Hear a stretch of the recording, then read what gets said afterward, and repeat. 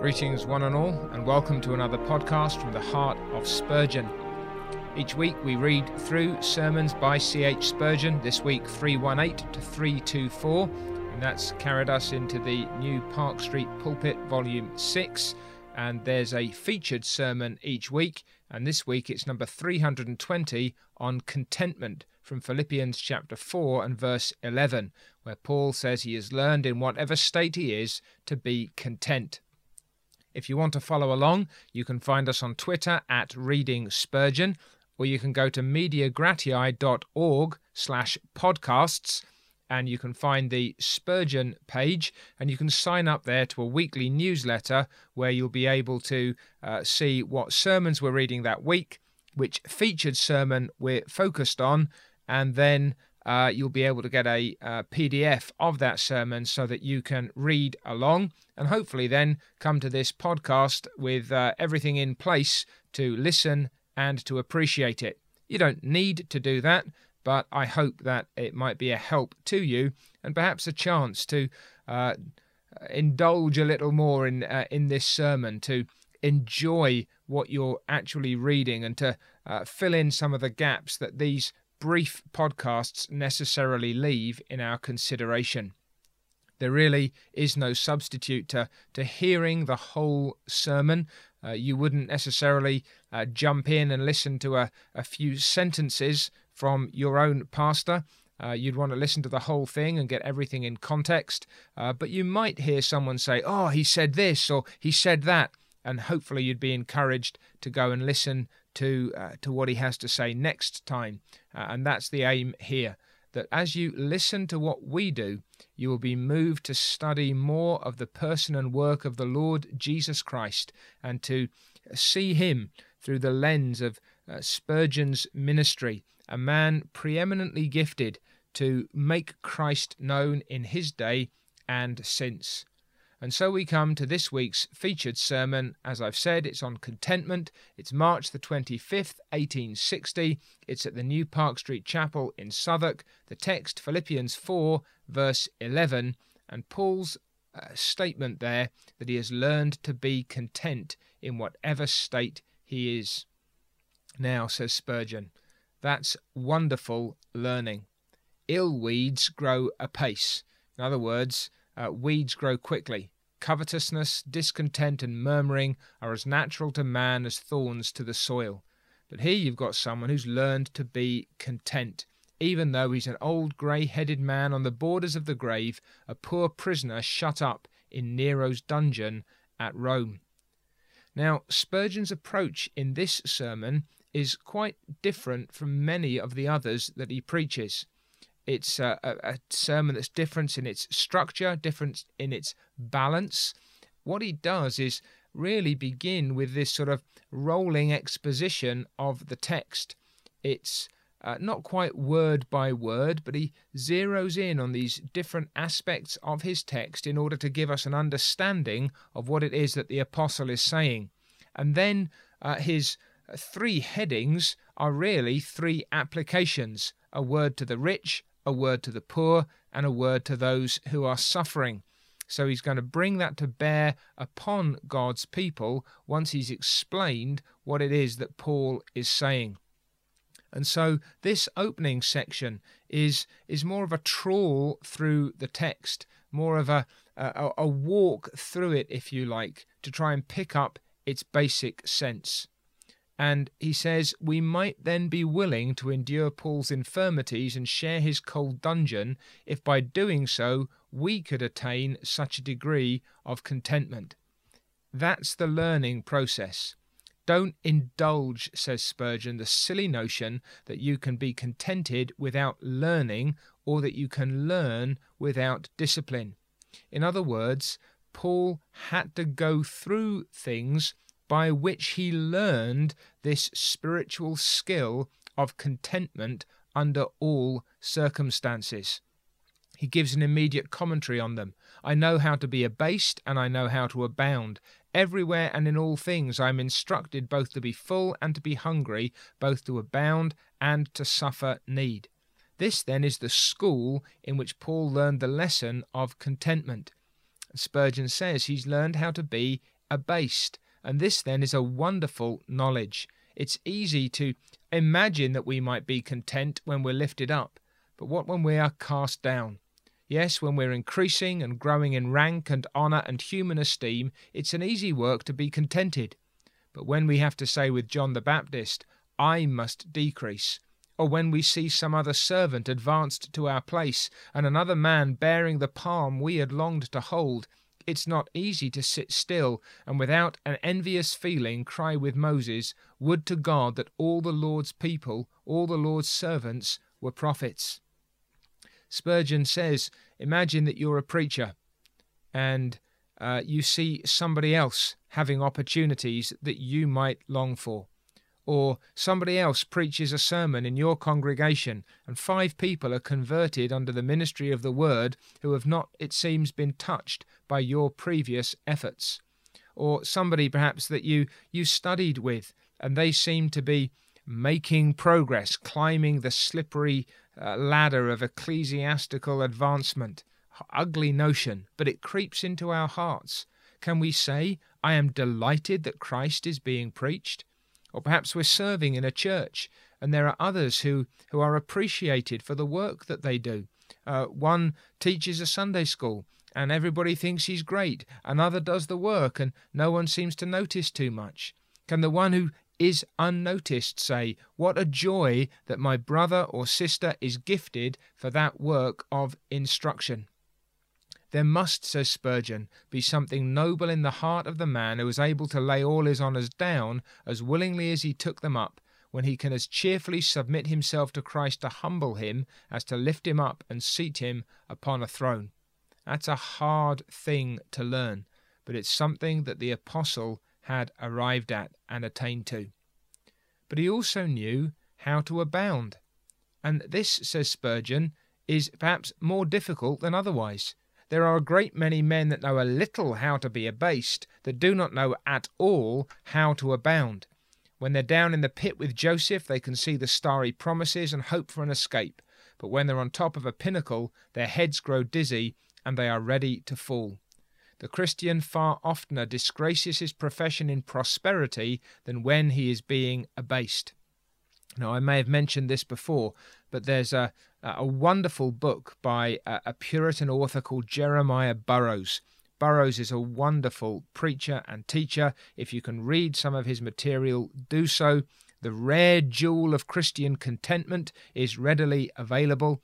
And what's interesting is that Burroughs first worked that material up into a book out of the experience of being in exile. Later on, he was brought back to his home in England and was exalted to some fairly prominent position as a preacher. And at that point, Burroughs wrote an appendix to his book, which isn't in all the editions, it must be said, having come to the conclusion that it was harder to be content in prosperity and in honour than it was to be content when cast down and in exile. So, you can become worldly, you can become proud, you can be destroyed by your wealth, says Spurgeon. He goes on.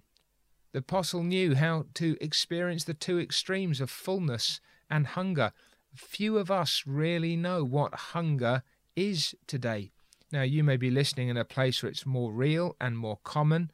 I'm not speaking, of course, of genuine deprivation. But most of us, if we complain, oh, I'm hungry, what we mean is, I haven't had a full meal for the last 3 hours, or I can't find a biscuit or a cookie, or there's not a cup of tea or a cup of coffee to hand where I can slake my thirst. I don't have water in my bottle. I've got to go all the way to the tap in order to fill it up. Well, Paul knew what it was to be hungry, and perhaps you do too. Have your stomach pinched, to day after day be trying to tighten your belt so you can not feel as if your stomach's growling, and you go past the growling stage where there's just a pit of emptiness and even a sharp pain in your gut because you haven't got enough food and the weight starts to drop off. Ah, says Spurgeon, this man knew how to suffer hunger as well as to be stuffed to the gills through the kindness and goodness of God and brothers and sisters. This is a man who's learned to abound and to suffer need. So he's trying to emphasize what Paul has learned, the extremes in which Paul can say, I am content. I am satisfied with my lot. I am satisfied when lifted up. I am satisfied when I am brought low. Now, how was this, says Spurgeon? How, or by what course of study, did the apostle acquire this peaceful frame of mind? And he said it is simply by faith in the Son of God. And then he explains how that is the case. First, because the apostle knew he had no right to expect anything better, that everything he received was itself a mercy. He is a sinner. He is against God by nature, and everything that he has received then is a kindness. He said, our conversation or citizenship is in heaven, and he knew then that he was travelling through earth as a pilgrim and a stranger, and so was content to take traveller's fare. He knew that his present experience was not necessarily a reflection of his real identity. And so he said, while I'm here, I expect to be assaulted. I expect to be downcast. And so when I am given much, I can be content. And when I have nothing, I can be content. It's what I expect. The other thing is that Paul counted that all the sufferings that fell to him were just incident to the service of his Lord. In other words, this is normal in the service of Jesus Christ. So if there are any particular hardships, it's interesting, isn't it, actually? Let's a little aside here, that having said that you need to learn to be content when high as well as low, that Spurgeon assumes that the greatest difficulty with contentment may come in terms of suffering. I think it's our natural instinct to fall into that pattern of thought. Not entirely wrong, but he may have be in danger at this point of losing sight of the fact that he said that the temptations, and not just the deprivations, the offer of things or the presence of things, as well as their absence or their removal, may be a temptation. But Paul counted that all these things were what belongs to the service of God. That's normal. But what's beautiful, the third aspect of faith here, is that Paul is a predestinarian. That is, he's looking ahead, and he knows that whatever is happening now, he has blessings to come. And so that really is a large part of the sermon. Now, it may not be the finest exegesis, may not be the most polished, but Spurgeon is trying now to give you a sense of what this contentment is and how Paul learned it and where it comes from. That it has been a course of instruction in which he has been both lifted up and cast down. And he has learned in the highest and in the lowest experience to be satisfied with the dispensation of God toward him. And that satisfaction is rooted in a faith that recognizes his present identity and experience, which understands that that experience is in relation to the service of Christ, and that looks forward to what lies ahead and understands that what happens now is not the last word. And so, 3 regions of counsel, or 3 lessons to different kinds of people, to the rich, to the poor, and to the suffering. What should the rich, the poor, and the suffering make of Paul's example of contentment under all circumstances? To the rich, Spurgeon says, be wary, be careful. You may be very discontented, though you are very rich. For however much a man has, his instinct is to desire more.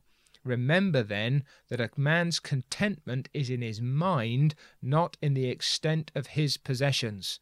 Most who have much assume that with just a little more they would be satisfied. But it is not so. And so, says Spurgeon, learn to be content with what you have. Not neglect or disregard opportunities to gain more, but be satisfied with what you have. And if God takes it away, be satisfied with that always. And remember too, that another danger that frequently awaits the rich is that when they think they've got enough wealth and property, they want honour and acclaim. And honor is not something that easily satisfies. We want more of it. We want to be lifted up. We love to be applauded. And so Spurgeon warns the rich, be content with what you have. Do not be grasping always for something more or for something else. Learn to thank God for what he has given you without living in a constant state of dissatisfaction. And then, at a little more length, he says, I have to counsel the poor. I have learned, says the apostle, in whatever state I am, to be content. Now, says Spurgeon, there are two sorts of poor people in the world. There are the Lord's poor, and there are the devil's poor. The devil's poor become poor by their own idleness, their own vice, their own extravagance, and I have nothing to say to them tonight. Now, Spurgeon was a man who knew and went among the poor. He understood that condition. And what he's saying is that someone who is poor because they are lazy, because they are wicked, or because they are wasteful, he has no comforts for them. And there are many today who fall into the same trap. There is no virtue in poverty in itself. There is no virtue in a poverty that you have brought upon yourself. But there are some who are poor through trying providences, who are poor but industrious or hard-working. And again, we must not assume that all poverty is because of laziness and wickedness and wastefulness, because there are some who work hard and try hard. Perhaps you know people who've applied for every job going and there's nothing that they've been able to find, or they've been willing to work and yet no one will give them work, or they've made a wise investment of time or energy or money and yet in God's providence it has come to nothing. Spurgeon says, now if that's the case, where God has placed you, strive to adorn that position. Be thankful to him and bless his name for these reasons, that if you are poor in this world, so was your Lord. A Christian is a believer who has fellowship with Christ, but a poor Christian has in his poverty a special vein of fellowship with Christ opened up to him. If you are poor, so was your Master, and his sympathy with you embraces even your experience of need. Then you should be contented, because otherwise you will give the lie to your own prayers. You say in the morning, your will be done. But what if you get up and then you want your own will, and you rebel against what God is doing with you? Your heavenly Father has given you this situation, and now are you not making yourself out to be a hypocrite? If we really believe that we want God's will to be done, then we will know contentment if God's will is for us to suffer or struggle or be poor. And then, if you are poor, you should be well content with your position because it is the fittest for you. It's what you need. Divine wisdom has given you what you have. If you were rich, you perhaps would not have as much grace as you have now. Perhaps God knew that if he didn't make you poor, you would not get to heaven. That if he'd given you much, you would have trusted in your wealth. And so in his mercy, he's kept wealth from you that you may trust in him. So he's saying, remember that wisdom and love has appointed the circumstances of life for God's people. And so we need to understand that this is God's provision for us.